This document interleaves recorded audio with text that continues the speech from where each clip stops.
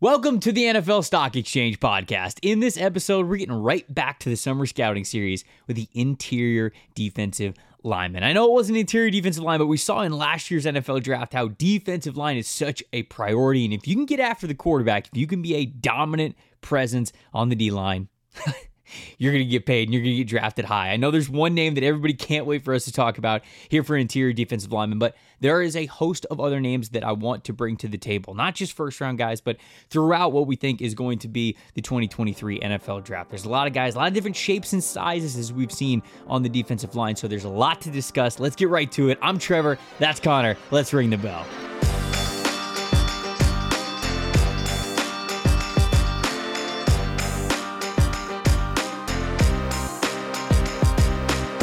Welcome to the opening bell of the NFL Stock Exchange podcast. I'm Trevor Sikkema. That is Connor Rogers joining you guys on a Thursday edition in the summer, which means it's time to get back to summer scouting. This episode is all about the interior defensive line. And if you missed the edge rushing episode where we got first into the defensive line, pop back. You can listen to that. That was last Thursday's episode. But now around and out, we're getting to the rest of the big boys, the guys up front. We're getting to some interior defensive linemen as we keep our eyes on the 2023 NFL draft and the 2022 college football season. Connor, how are we feeling going into week 2 of D-line scouting here for this little exercise that we have? How you doing, my friend? Feeling good, man. This is obviously going to be a fun group today. All of them have been. Obviously, I think everybody's excited to hear about a certain player in this group. But getting away from that, I have to say and I know you feel the same way, blown away by the response of the part 1 of the expansion episode. Oh, I mean, dude. Unbelievable response, the interaction, people making their teams. Even if I didn't write back to you or Trevor didn't write back to you, we're reading all of them. We love that you guys are engaged with the fact that there could be cap compliant, the different rules, the things that you wanted to see that we didn't follow in case we ever do this again to maybe tweak some of the format. But man, it was my favorite show of the summer, and I'm so glad that everyone felt the same way. So this is, I thought that this idea was going to be cool, right? I wouldn't have been doing an idea with you if we didn't think that it was going to be cool. But you guys have already taken this thing to another level with creating your own teams before we get to next Monday's episode and finalize our own draft. If you guys are listening, you didn't listen to this past Monday's episode, go back and listen to it. It was genuinely one of the most fun podcast episodes I've literally ever done. Not just for this podcast, not just during the summer. It was a lot of fun getting to set the stage for the expansion draft. If you guys missed it, if you aren't following the NFL Stock Exchange Twitter account, you need to do that, because if you didn't, then you missed it. If you want to kind of do your own expansion draft before Connor and I do ours, the stipulations that we landed on, since we were kind of all over the place during the episode, like, oh, maybe we'll do this, oh, maybe we'll do this. It's hard. Confusing the shit out of them the whole time. But yeah, it's true. The rules that we settled on are, we're going to draft one player from every team. So we're not going to fill out the full roster, because the more I thought about it, the more I was like researching like what the Houston Texans did. They only drafted 19 players. It's not like they drafted a full team from the NFL, because if they would have done that, it actually would have been really unfair. It would have been probably the deepest team in the NFL. So we're only going to have them pick one player from every team in this exercise. It could be offense or defense, but we've got to form a starting 22, and then we've got 10 reserve players, okay? And then the other stipulation that we have in there, because we wanted to make it a little bit more challenging, a little bit more of a strategy exercise, is we've got to stay under 60% of what the league cap is, which is, if you take $208.2 million, which is what the league salary cap is right now, 60% of that is 125.2. So if you guys are out there doing your own exercise, those 32 players that you draft have to be under 125.2 million cap. That's what it's got to be total. And that's a lot more than what the Houston Texans got, because the rule for them was they couldn't go over 38% of the salary cap. A lot of what the Houston Texans had to do came in the draft, obviously having the first pick in the draft, and then a lot of undrafted free agents. But we didn't want to do this exercise and fill most of the team with undrafted free agent guys that you guys don't even know, that you don't have an attachment to. So I get it. It's not as realistic as it would probably be in real life, but this is probably a more fun way for us to do it. So those are the official rules that we'll go into with Monday. Yeah, I think the point is, would we love to have it down to an exact science? So from when this day comes, it's like, yeah, we did this already. Like, this is what it's going to look like. Like, I think, sure, in a sense, but also there is an entertainment aspect of this that we want to show which players from a team could be expendable for certain reasons. Maybe, like, look, we went through it, like, the Bills and the Chiefs are the two that come off the top of my head. They're just too talented. They're going to lose a good player. That might not even be an expensive player. They're just going to lose a good player. But then you look at it from a perspective like, why wouldn't an expansion team claim J.J. Watt, who, or Kenny Galladay, right? Guys that are really expensive, that are hurt a lot at this point in their career, but could still be the face of a new franchise, or can be an impact player if everything went perfectly, because that risk of that money doesn't really matter to an expansion team. And the team that's losing them might be like, we didn't protect him because we want to lose that money. So it's just kind of showing, a little look behind the curtain of a lot of different scenarios, rather than trying to perfect, this is what the next NFL team would look like today. Yeah, it was an exercise that was a lot of fun to do. You guys blew up the YouTube comments about it, and I read every single one of them. It was awesome. You guys are, you are taking this idea to the next level. I love you for it. That's what makes doing this podcast so much fun, is that you guys are sitting there basically involved in a podcast with us. Y'all are co-hosts just like we're co-hosts here in front of the microphone. And so we're going to try to take a lot of the screenshots that you guys have if you drafted your own team, and we're going to try to read them on the show next episode after we draft ours, so we can see like which ones we liked, what strategies you guys went with, who you picked up, who were some common players that everybody's picking up, all that kinds of stuff. It's going to be a lot of fun on next Monday's episode when we kind of finalize it. But we got a couple of days until then. But right now we got to talk about interior defensive linemen. But before we jump in, got a little question out there for all the gentlemen. You guys strive for gold in your life, right? Gold medals, gold watches, gold everything. However, I do have to say there is a certain type of man who goes the extra mile, walks in the confidence of an eagle, giggles in the face of danger. He is a big, hairless winning machine, and when he unzips his pants, he sees platinum. That is right. Manscaped would like to introduce to you their biggest, best ultimate hygiene package yet, the Platinum Package 4.0. Our friends over at Manscaped, they're the leader in below-the-waist grooming. Now you can trust them with the whole shebang. You can join over 4 million men worldwide who trust Manscaped by going to manscaped.com, using the promo code PFF, and getting 20% off, plus free shipping. Manscaped's brand new Platinum Package 4.0 is the biggest, best bundle they have ever given you, now for a bulk discount on their top products. Get 20% off and free shipping using that promo code PFF over at manscaped.com. It's time that you enjoy the finer things in life and get yourself a Platinum Package for your Platinum Package. If you guys have been listening to the summer scouting, you know how it goes. Connor and I are going to give our top fives here, preseason top fives for the interior defensive linemen. We'll start at number 5. We'll go all the way down to number 1, and then we'll give some shout outs to some guys that just missed the list as well. So Connor, I'll let you start as always. Who you got at number 5 here for the interior D-line group? Number 5 for me was a breakout player from last year, and that is Colby Wooden from Auburn. Oh, nice. That, is an interesting player when you just look at him right away, being 6'5", 280. That is not your prototypical interior D-line build all the time. But starting with Colby Wooden here, moved all over the place on the D-line. I think they actually like that hybrid body type with him because they feel like he has some of the quicks to kick out a little bit, and then some of the power that they could trust him as a shade nose when needed, or a 3-tech, obviously. But he quickly gets off the ball for his size. Plenty of pop in his always active hands. I think that's the main thing for me here with Wooden, is that I just thought he had very active hands where he was always trying to make something happen on the rush or working against the run. Motor is legit. He even worked through a few triple teams to land effort sacks that I saw that, especially at the college level, I think some people look at that and go, man, that's not really a skill. That's not really translatable. It's not draftable. At some point it is, when you're getting a triple team and the quarterback is taking a deep drop. Some guys just stand there and go, man, I'm taking on 3 guys. Somebody else has to win, which I get.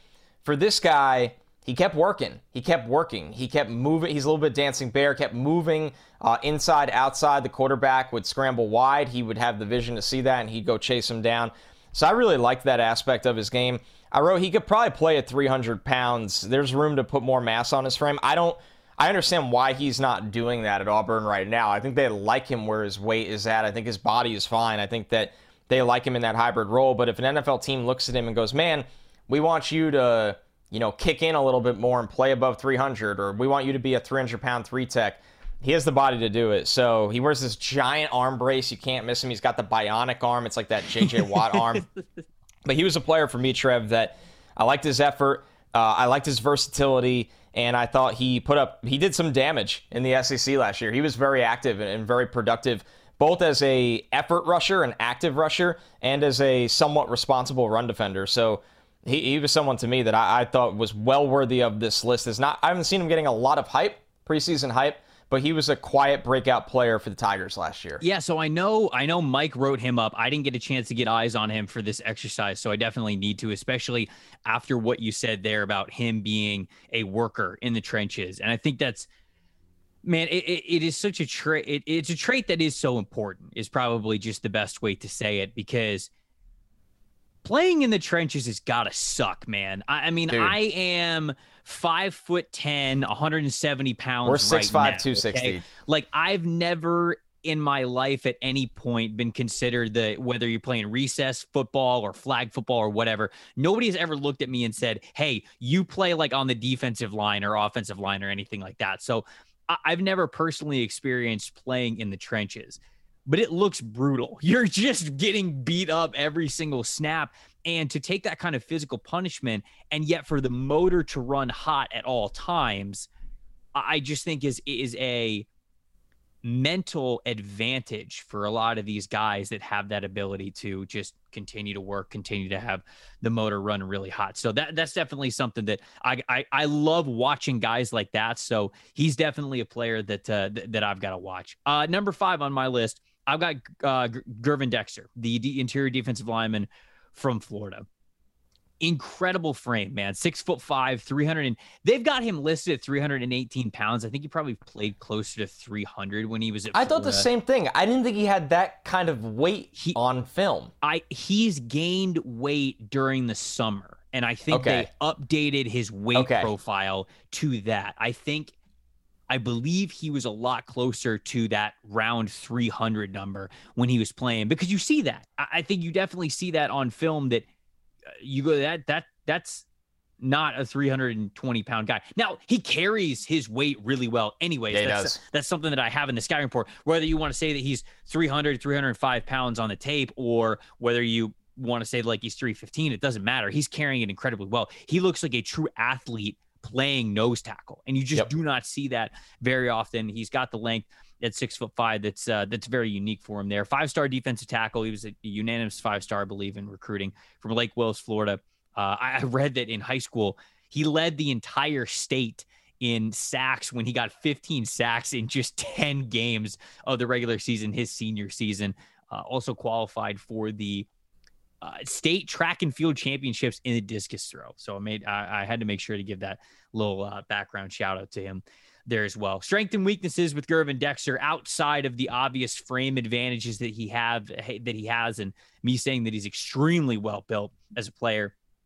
The athletic build at a massive size. Arm length is a huge advantage when engaging at the snap, especially in run defense. He is able to get his hands up and into offensive linemen, hold them at that point from a distance, create that separation to where they really can't break that grip. They really can't get into his chest, while he is continuing to keep his eyes in the backfield, wondering whether I'm shedding to the right, I'm shedding to the left, whatever it is. He just has such an advantage because of that length, keeping offensive linemen at bay. And unless they're really churning those legs and really pushing him back, he often can stand strong in that area, and he makes the most out of his length, which I really like to see. He's got the pass rush ability.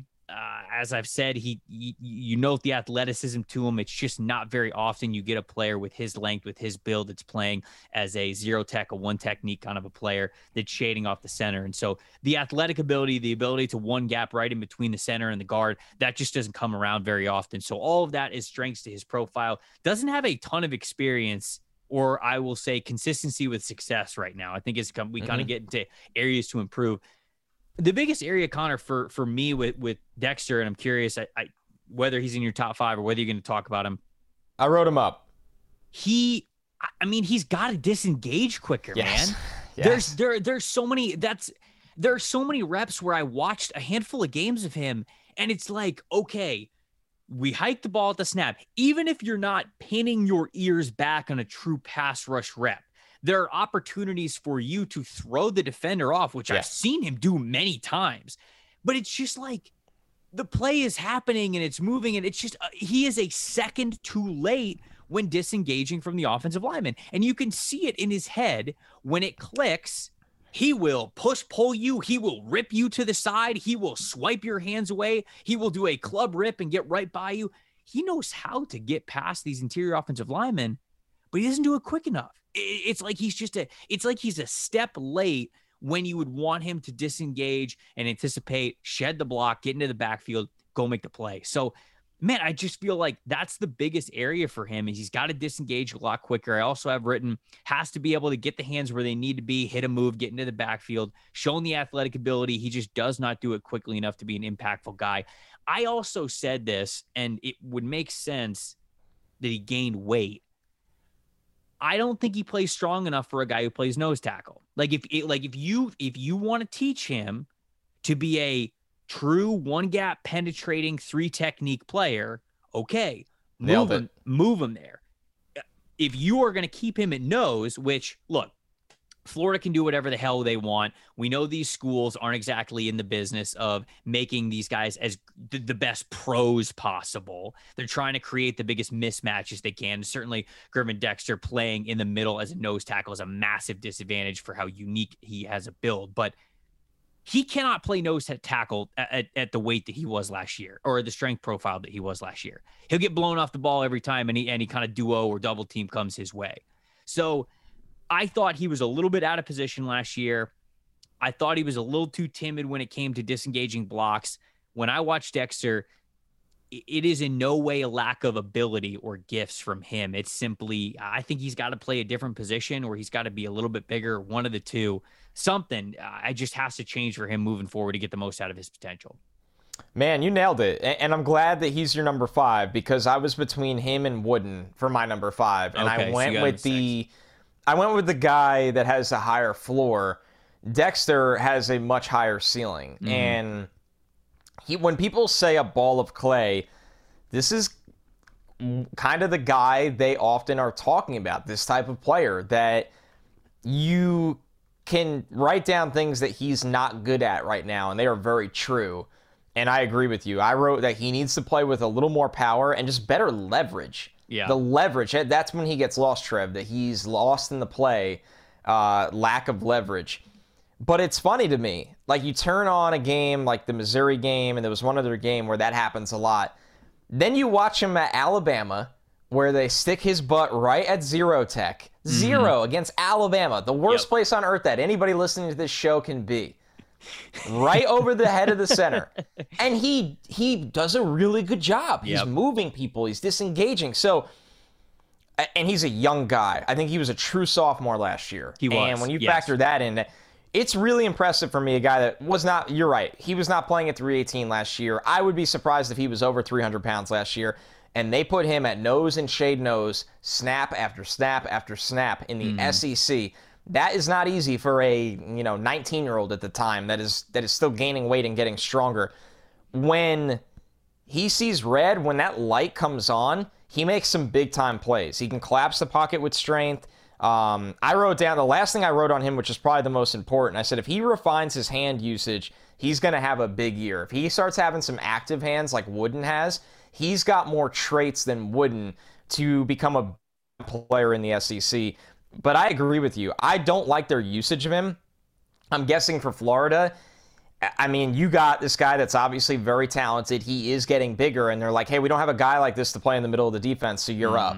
Where, you go to a school, and it's Florida. Florida recruits well, but if you go to a school that's just swimming in D-line talent, this guy's probably an attacking 3-tech that even kicks out, plays 4-eye, 5-tech sometimes. I would love for him to be an attacking 3-tech. So I don't know who Florida's got on the roster who maybe I should be more familiar with my alma mater. I'm going to look it up right now to see. Because there's a whole new coaching staff, right? So it's not it's not necessarily the guys who were placing him there before. Let's see if they have any sort of summer depth chart here. Do they? Summer depth chart on our lads has Dexter as a defensive tackle, and they have a different player at nose tackle. Desmond Watson. I don't know who he is, but there's hope. I guess there's hope.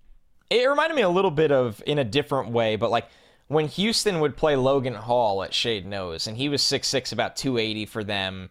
And the difference is Logan Hall is not playing in the SEC, so he would just run around, blow up plays, make things happen. Like for Dexter, it's like, man, he's a sophomore.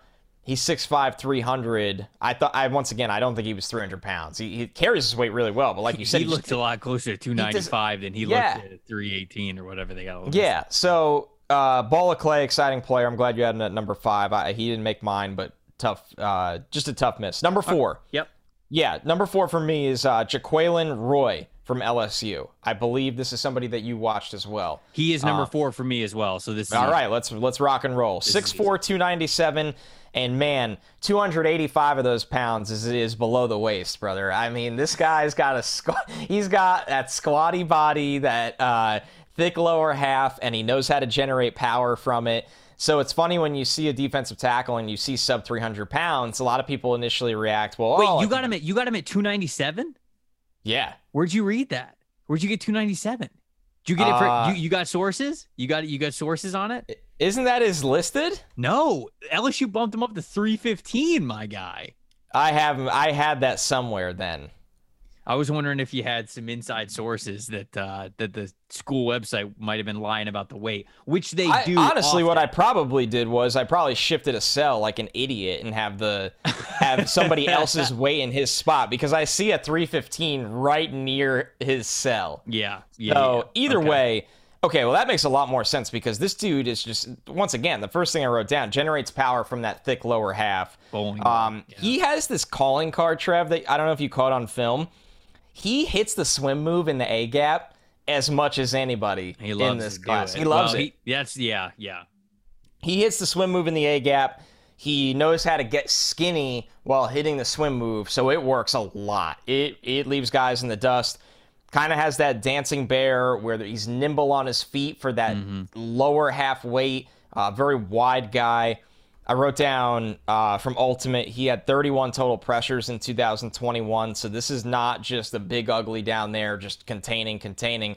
They let him pin his ears back and go, and he made the most of it, which was really cool to see. He really made the most of it. He got the chance to attack a little bit, and you're not going to get to hear that about all these guys on my top 5 in the scheme they played in. Yeah. And he got consistent pass rush with not just winning with power, but that swim move and a little bit of finesse in his game. So Roy, for me, is somebody that he looked really good on tape, and he's yet another guy in the SEC where so many of these talented defensive tackles are from. He was more than just a run stuffer. I loved what he can do when they let him shoot that A gap. Yeah, and I would say that he's more of a pass rusher than he is a run stuffer, right? I thought so too. And I think that's where his best calling card is. When I look at the strengths and weaknesses that I have on here, because I have him at number 4 as well. Very first thing I wrote is a very impressive first step burst off the snap. I think that he is, man, I mean, like, he just knows how to fire off the ball. Sometimes you could pop on guys' tape and they're going to look, they're just going to be different. You're in for a treat of a watch when it comes to pass rushing and one gapping, because you can see how fast they get off the ball. And when you're a interior defensive lineman, I think it's easier to see because you're often going up against bigger, more powerful, slower guys. But he definitely pops in that regard, and he definitely has an advantage. I think that the first step is his calling card. It's his bread and butter.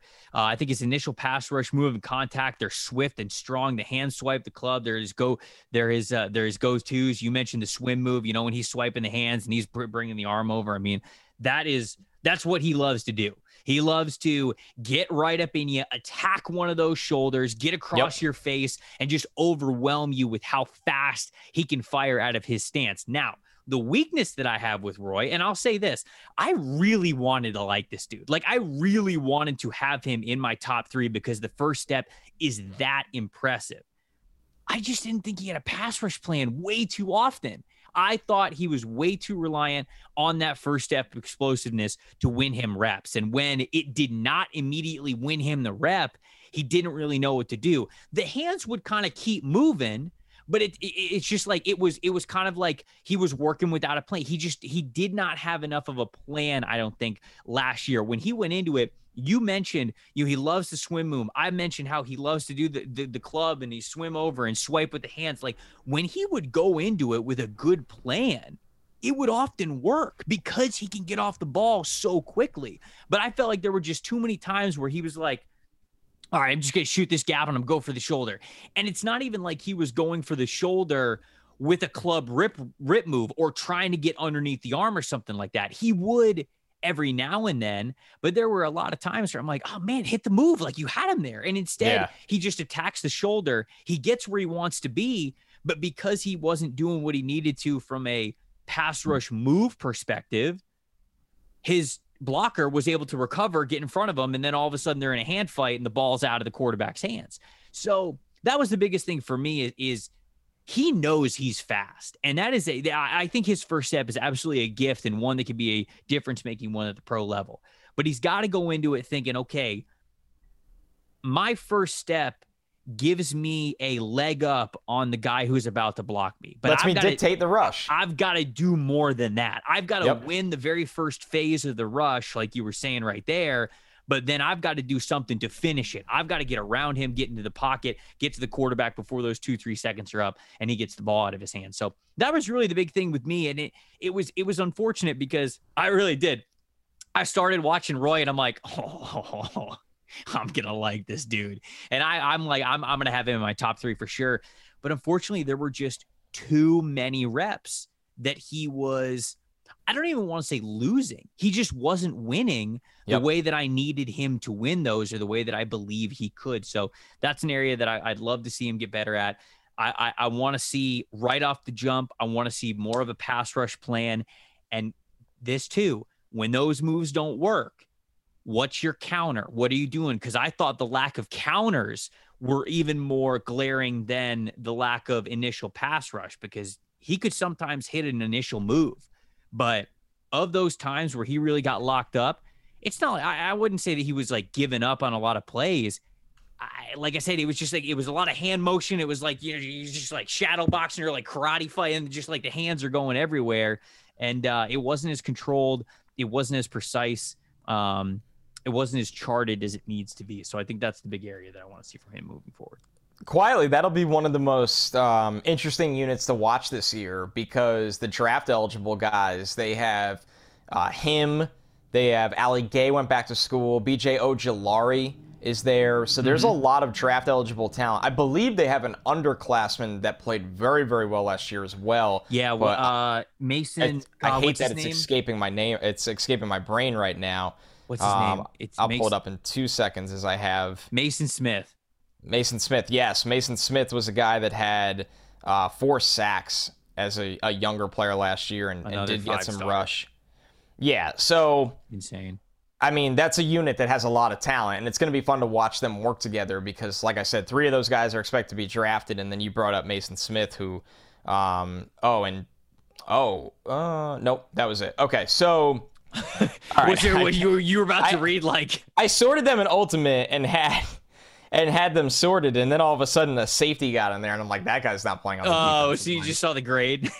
I saw I saw the sacks and the quarterback hits. This is a TV that had like some numbers in that category, so I was like, what? No.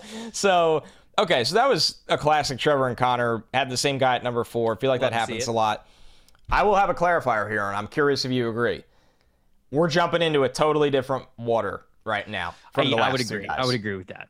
Yeah, and you know what? It's funny that what you said about Jaquelin Roy, how you turned it on. You're like, I want to love this guy. I thought he would be in the next tier after I watched some of his big production, and I don't think so at all. So, all right, let's get into it. Number 3, and maybe this is a surprise because I know people love this player, and there's a lot of things that I love too. Brian Brzee from Clemson. Oh, you did it. You had the stones to do what I didn't do. And I mean, of course, it comes with the old.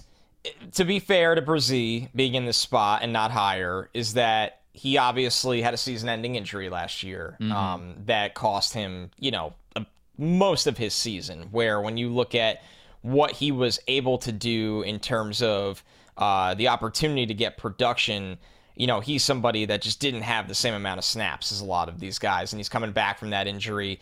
This is the number 1 overall recruit from the 2020 class. So there have been mega expectations for this guy. He, when on the field, has looked really good. He is 6'5", 300 pounds, carries that weight very, very cleanly. He looks thick. He looks dense great everywhere. Yeah. He everywhere. You're right. There's no like, okay, you got to get stronger here or there. I wrote the combination of quickness and power is in a pretty unique tier with this guy. That the fact that you have that kind of play strength, but you're also very quick off the ball or during the play and have the burst, is you see why this is what number 1 overall recruits are made of, right? They possess athletic traits that most guys in the country don't. So Brzee has all of that. What I will say, total junkyard dog against the run. More than willing to do the dirty work. No problem mixing it up. No problem scratching, clawing, trailing plays from the backside. He'll do all of that stuff. So there is no, I was the number 1 recruit ego in this guy where put me on the edge and I'm going to win one-on-ones and I want the sacks and I want the numbers. This guy will do all of the BS that the defensive staff there has asked him to do, which is a lot, as we talked about Myles Murphy over and over again, a lot of read and react, a lot of contain, a lot of the not fun things that gets you off the field and wins you in football games. So the not fun things on 1st and 2nd down that puts the opposition in 3rd and long. So I want to make that very clear with him when you do watch the games that he has played in, why the stats might not be jaw-dropping, but they are good. Scheme-diverse player with an athletic build for multiple alignments up front. If you want this guy to be your 3-tech, he could do that. If you want him to play 5-tech, he could do that. If you want to kick him inside, shade nose and nose on passing downs, he could do that. So Brzee, super talented, all things everybody already knew. I liked what I've seen on film. I just want to see him healthy, and I want to see him go from being a elite recruit that's been a good player to an elite college football player and NFL draft prospect. I have Brzee at number 2, and I wasn't jazzed about it because the other player that I think both of us are going to mention. You wanted to do it. No, I did. I really wanted to do it because I think Brzee is a good player, but these 3 guys are good, really good. I don't know how much further I'd go to say that he's I don't know. So, all right, he's 6'5", he's 300 pounds. He's the former number 1 overall recruit in the country. I mean, like his pedigree kind of like talks or speaks for itself. Tore his ACL after 4 games last year, so that's not ideal. Obviously, he needs to just show that he's healthy more than anything else. Here's the strengths and weaknesses that I have with him. Length on the interior presents unique advantages, being 6'5", 300 pounds, kind of the same thing as Gervin Dexter, right? When you have a guy who is 6'5", has that kind of leverage as a 0 or 1 technique player, or just lined up wherever you're going up against guards or centers, it's very unique. You don't have a lot of guards or centers that normally have the length, strength, speed, ability to be able to handle that. And I think that, Brzee just presents a very unique advantage in that way. He's a strong player whose pass rush profile is based around a bull rush and a club rip move. That's what he likes to do. That's his consistent go-to. One-on-one, he can really stand out with strength, with really nice lower body drive, often pushing guys back into the pocket right in front of the quarterback. Covers ground very nicely when he's slanting and shooting gaps on the inside. Does a lot more slanting than the shooting of gaps. Weaknesses.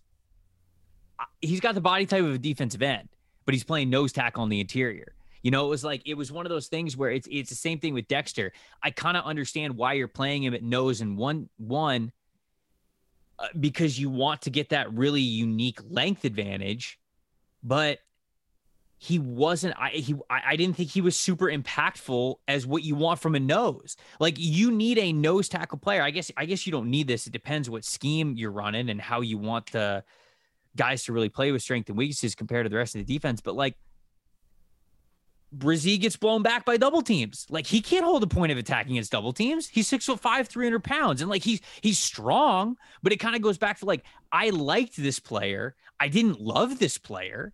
And when you look at what Clemson asks him to do a lot, it's a lot of slants. Like, it's a lot of stunts. Dude, like, it's not all it is. Right. They're not asking him to really do much. So I don't have a ton of pass rush development from him.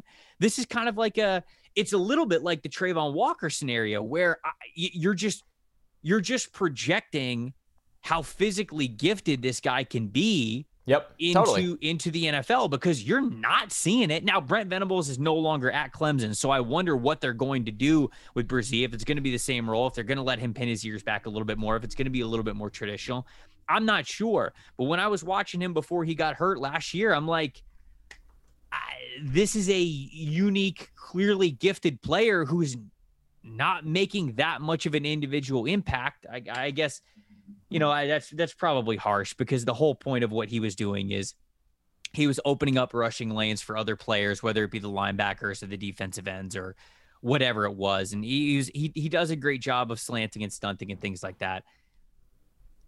I couldn't put him at. I did not love him, man. I didn't love him. I really didn't. And I wish, you put him at 3. I wish you put him at 3, but there's another guy that we're going to talk about that kind of has a little bit of limitations, and he has his own health problems as well that we've got to talk about. But for being a former number 1 overall recruit and a player who people told me consistently over the last year, oh, just wait till you watch Bryan Brzee, just wait till you watch him. He is good. I'm not in any way, shape, or form saying that he is a bad football player.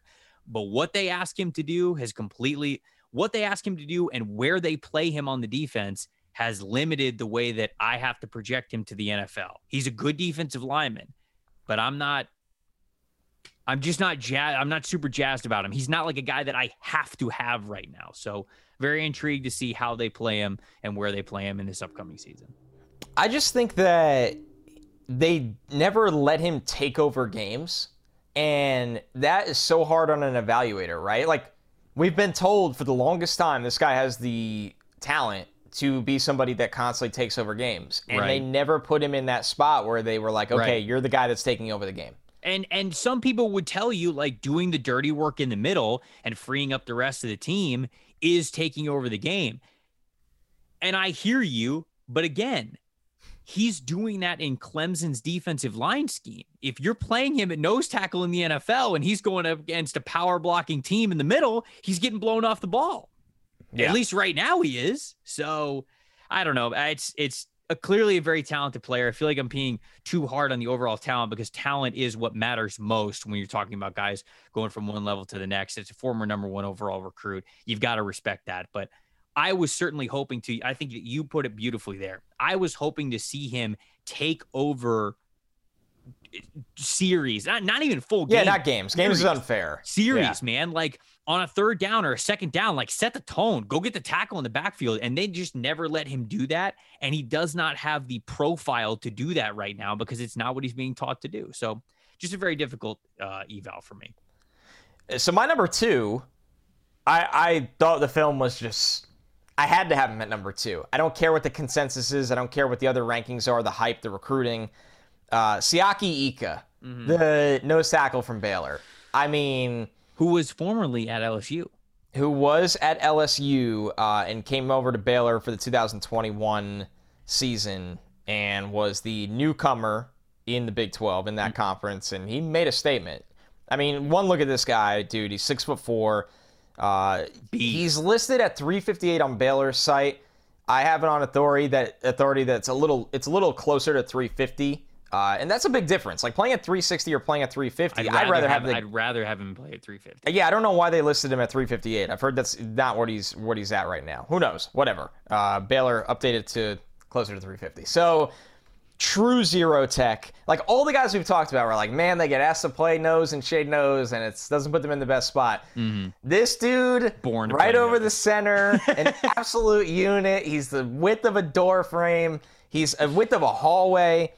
True zero tech, shade nose, built like a freight train. He makes offensive linemen look small. Like, I don't know if I screenshotted the all-22. Sometimes when he's near a guard or a center, it looks so funny. He makes them look like running backs. That's how big he is. Yep. Surprising quickness considering the weight he carries. Trevor, it's crazy the way this guy moves for that size. It doesn't make any sense. You look at him and you go, and you look at where they line him up. If you just screenshot the end zone view of the all-22 and you're like, okay, Baylor wants this guy to two-gap. They want him to hold the point of attack. They want him to contain. They want him to stop the run. And if it's an obvious passing down situation, which we know happens in that conference a lot with the teams they play, maybe they'll let him push the pocket a little bit. No. This guy can do a lot of different things. He's very nimble on his feet when closing in on the pocket to finish plays. He understands how to disengage blocks, get hands off of him. I saw a head fake and then to go cross face and turn into the pocket. It's really, really impressive the way he can torque his body at that weight. But he does have the strength of a traditional 350-plus pounder that plays nose tackle, where when you ask him to be responsible, you ask him to contain, you ask him to hold the point of attack, he can do that. He can take on two blockers. He can redirect running backs to go wide instead of through the A and the B gaps. I love this player. I really, really do. I don't know exactly what led to his departure from LSU. And when I say departure, I'm not saying it kicked, like how he ended up at Baylor, but Baylor's defensive system has been awesome for guys going to the NFL. Look at last year's NFL draft. Look at this dude's film from 2021. I think he already has blossomed into an above-average player that might even quietly be a star and has a legitimate chance to go in the first round next year. So I had him at number 3. I had him right behind Brissy. And no, I mean, you're right. He's awesome. His projection is certainly a lot easier because you see the exact type of player that you want to see on film. You really do. And then you get those added advantages, right? What is he? What was the height? What was the height for him? He's 6'4". 6'4", 355 is kind of what I have him listed at here, okay? If that's the case, and the guy's playing nose tackle, you want to see him play nose tackle. Don't get moved off the ball. Be an anchor. Dominate with strength when you're one-on-one. Don't really lose ground when you're anchoring. You see all of that with him. He checks every single one of those boxes. And then you mentioned it. Sometimes he'll hit you cross face. He'll hit you with a little move. He'll give you a club. He'll give you a swim. And you're like, hold up. What are we watching? The second coming of Vita Vea over here? Like what is this guy doing?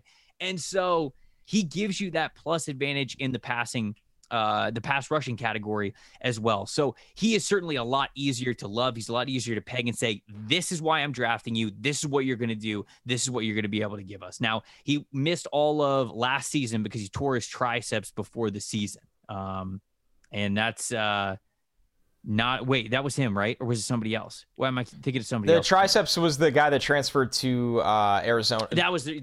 Louisville from Arizona State. Had that on the brain. So Look, I think the disadvantages of him, thankfully, not that he has healthy triceps. Biggest issue with him is balance. Like, he played on the ground way more than I thought he should. And I get it. Like, sometimes it's a technique. Sometimes when you're trying to get really low, sometimes when you're trying to maintain leverage, you go down to the knee and you try to make sure that you're able to you're still like forklifting somebody. And it's not the cleanest way to do it, but I understand why if you're getting in heavy fights in the trenches, sometimes that happens. You can get down to a knee, but he has a handful of times where he's just getting pushed around. He's getting a little too low. He can't stay on his feet. And then he gets absolutely bowled over. Like, he'll get pushed over. He'll get completely pushed to the ground. And that's gotta get cleaned up a little bit. We need you on your feet a little bit more. We can't have you playing on the ground. You're not really an asset to the defensive line when you're doing that. The short arms were a problem at times when it came to disengaging with blockers, right? He can hit a nice pass rush move on you.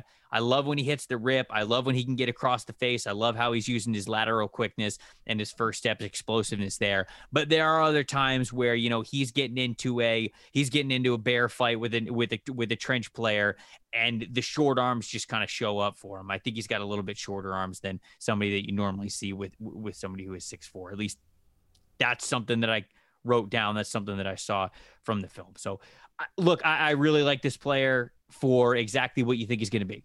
And I think that makes his projection very easy. I think a lot of people are going to watch him during summer scouting, and they're going to come away very, very impressed, just like we were here. I'd be shocked if he wasn't in most people's top 3 because, like I said, you see the weight, you see the size, you see the role, you see where they're positioning him. You go, okay, this is what I want to see. You see that, and then you get to see even more when he gives you the pass rush classes. So Siaki Ika is from Baylor. Is definitely somebody that you guys need to know and get some eyes on.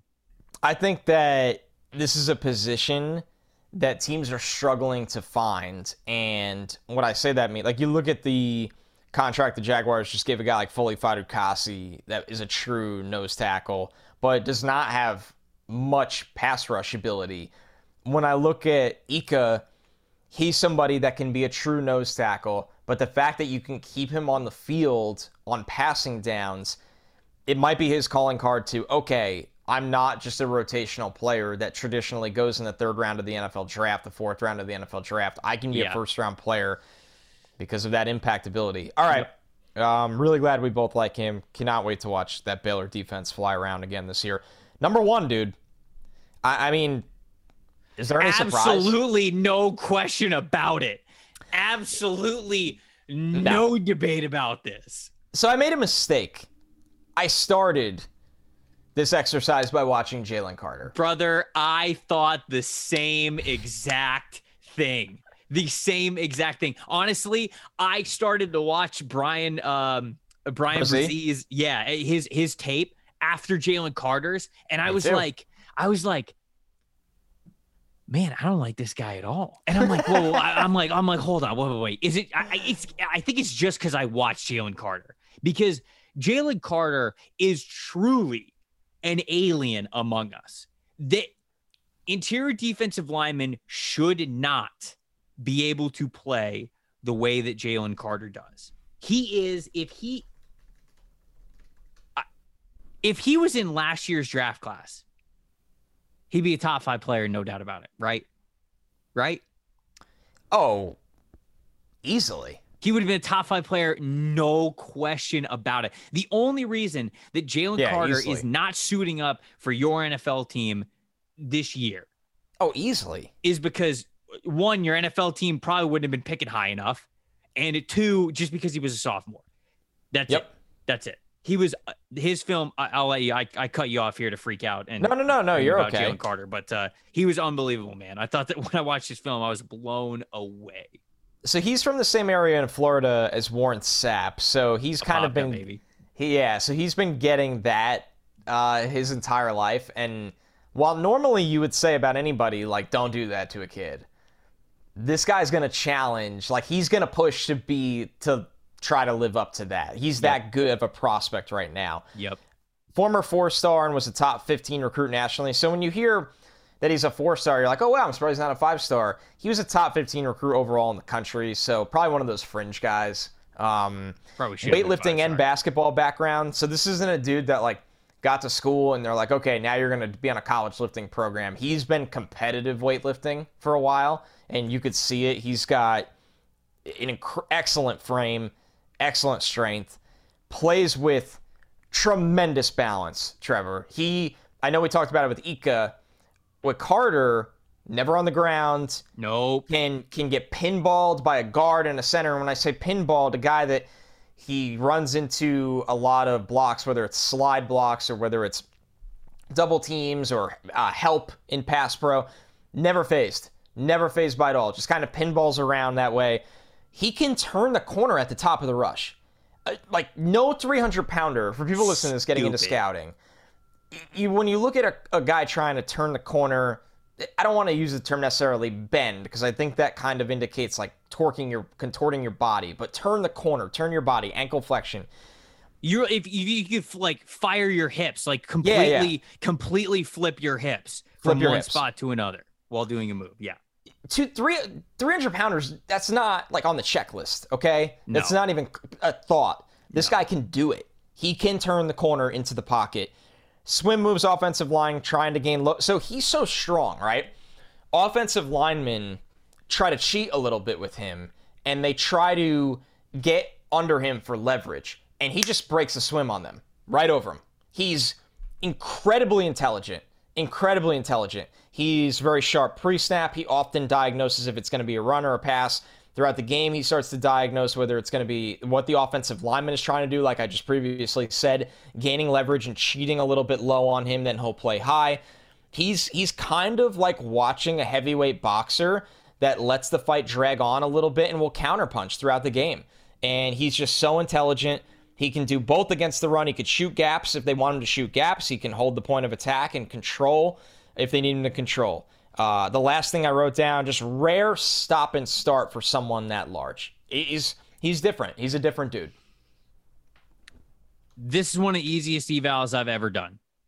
Jalen Carter, and what comes to mind is I watched Quentin Nelson. I watched like 3 games of Quentin Nelson back when he was at Notre Dame, and I'm like, Yeah, it's just better than everyone else. All pro player. I mean, what do you want? This is he checks quite literally every box that you would want. I'm not saying that Jalen Carter is a perfect prospect, but this is the easiest. Yep, this guy's going to be good in the NFL that I may have ever done. I mean, for him to not make it in the NFL is just going to be some act of God at that point. Like he has been on the pathway for such a long time. He had 34 pressures last year on just 264 pass rushing snaps. Okay. 90 elite pass rush grade, the highest of any defensive tackle in the country. And that is a true sophomore that is able to do that. Strengths, elite movement skills for an interior player. Extremely rare, especially when he is moving laterally. He can cross the face of interior offensive linemen in the blink of an eye. Power at the punch is very strong and very violent when performing any sort of push-pull, getting hands on the offensive lineman. Violent and quick swim move as well that could be a go-to and a deadly one in the NFL. There's so much to love about Jalen Carter, whether it's the build, whether it's now the experience, already the production success, the athletic gifts that could say that the ceiling is even higher for him. The only real weaknesses I have to his game are the hands could be a little bit more controlled at times, specifically when he is trying to swipe, when he's just trying to swipe the hands and disengage from the offensive lineman. I've noticed that sometimes the hands can be all over the place. When he's doing some of those other moves that you mentioned, he's pretty precise with it. You mentioned how intelligent he is as a rusher, and I agree with you. But I think that sometimes when he's going for a swipe specifically, the hands can be a little all over the place. It's almost like he's just trying to do it too fast, too violent, and he just needs to be a little bit more controlled in it. Also notice that the hands can be a little bit low at times. It feels like he does this when he's trying to look casual or mysterious to the offensive lineman and like not let them know what his next move is going to be, but he doesn't need to do that. It's kind of like he'll fire off the ball at the snap and his hands will just be kind of like down near where his hips are because he's almost like looking at the interior offensive lineman and saying, oh, what am I going to do? What am I going to do? Because he knows he's that fast. He knows he's that violent. He's that strong that he could basically have the offensive lineman crapping in their pants when he has that element of surprise where he's not giving anything away. But you don't totally have to do that. You know, you can still do that with the hands up, chopping the hands, having them more in an engaged position to be able to hit some sort of move, do exactly what you want, hit a club rip, swipe the hands away, hit a swim move, whatever it is. The hands can just be a little bit higher. They don't have to be that low for you to maintain that element of surprise and what your next move is going to be. And honestly, man, that's all I got for him. This is truly one of the most gifted interior defensive linemen I've ever scouted. And just an incredibly easy eval because you watch 2 games of this guy. I watched 3 for Jalen, but You watch 2 games of him and you go, yep, that's an NFL player playing in a college football program. And that's kind of the way that I see Jalen Carter. I would be shocked if this is not a top 5, maybe even top 3 overall pick when it comes to next year's draft. Yeah, I'm with you, man. I just think that, like you said, he's ready to play in the NFL today. He absolutely, when you kind of stack up this class, like you always get surprise players, right? But as we get pretty deep into the summer scouting, you kind of feel like Will Anderson and Jalen Carter sitting in the top 5 right now, and they're just not going to leave. It's you don't want to get too far ahead, but they're just so ready to go with how they win and how they dominate in the SEC. And it's a fun change because we obviously really we didn't have guys like that last year. I mean, Aiden was really good, but Aiden also took a massive leap from last summer to throughout the season. Like these guys, right? They've arrived already, dude. Yep, they're already here. Like I said, if they could have declared for the draft last year, they would have. Both of these guys would have been top 10 picks easily would have been. I mean, Will Anderson clearly would have been the number 1 overall pick in last year's draft, and Jalen Carter probably would have been the number 2 overall pick right after Will Anderson. So these are 2 guys that, yeah. Yeah. When you watch them, they're better than Trayvon Walker was as a prospect. Not to do the old "let's kill Trayvon Walker for the millionth time." No, thing, no, it's honest. just, yeah. If I'm just saying, the films. They're all playing the same games. They're playing next to each other. Exactly right. Right and there. I think you'd clearly rather have Jalen Carter than any of them. So, all right. Anybody outside of your top 5 that you wanted to give a shout out to? Well, no, because I already did the. I already talked about Dexter. Yep. I know you briefly mentioned Jermaine Lowell. I want to make sure I'm saying his last name right. I think so. I believe so. He transferred from Arizona State to Louisville. He's the one that had the triceps injury that ended his season. He's an interesting player because he's a very compact player playing on the defensive line. He's one of those more Grady Jarrett type, shorter defensive linemen. So he's somebody people should keep an eye on. But those were the main ones on today's show that I thought were worth a preseason mention. I also watched Jacob Slade from Michigan State. I'm gonna read the official measurements here so I get it right. 6'4", 315 pounds, former 3-star dude. Hey, look, he's just a solid interior defensive lineman. Like this is a guy who I think is going to get drafted in the mid rounds of the NFL draft, and he's just going to be a solid backup, rotational spot, kind of a big strength defensive tackle. He understands why he's on the team, right? Eat double teams, be strong, be an anchor, open things up for other players. And he's got a little bit of pass rush to him, but you know that his bread and butter in the NFL is just going to be one of those rotational bodies that you could throw in the trenches that are just really is able to hold the point of attack for you. So he's just one of those true understands what his role is as an interior defensive lineman. And I think that can have a long career in the NFL. It really can. Like you could play for a long time, even if you're not a star at the defensive level. So wanted to give out a shout out to Jacob Slade as well. Yeah, so this is a group that, hasn't been really that deep. It wasn't really that deep last year, and I think that obviously now we have a star talent at the top of this one, a guy like Brzee that you hope makes that jump, and obviously we really like Ika as well. So this group has a few guys, like you said, with Slade that, they just do their job, and a lot of the work of being a 3-tech can be not pretty at times, but that's the nature of the position. Yep, some nice players in this class, and an absolute all-world unicorn that's at the very top of it in Jalen Carter. So there we go. Those are our top 5s for the interior defensive line going into the preseason there. That's it for this episode, which means the next time you guys hear our voice, it will be part 2 of the expansion series that we are doing. Again, if you missed part 1, go back and listen to Monday's episode where we kind of set the stage for an NFL expansion team. We list all the protected players that we go through in the NFL that are currently there. And then next Monday, we are drafting from the guys that are left, the guys that are available. It's one player from every team that wasn't protected. We've got to stay cap compliant, so there's a little bit of strategy there. And then, of course, we're going to shout out you guys as teams that you build from now until then anyways. Thank you so much for already doing that. I know we're going to get a lot more between now and then, so I'll just preemptively say love you guys. Thank you so much for caring so much about this little project. It's made it so much fun for us. Can't wait to cap it off with episode 2 on Monday. I'm Trevor. That's Connor. This has been the NFL Stock Exchange. We'll see you guys then.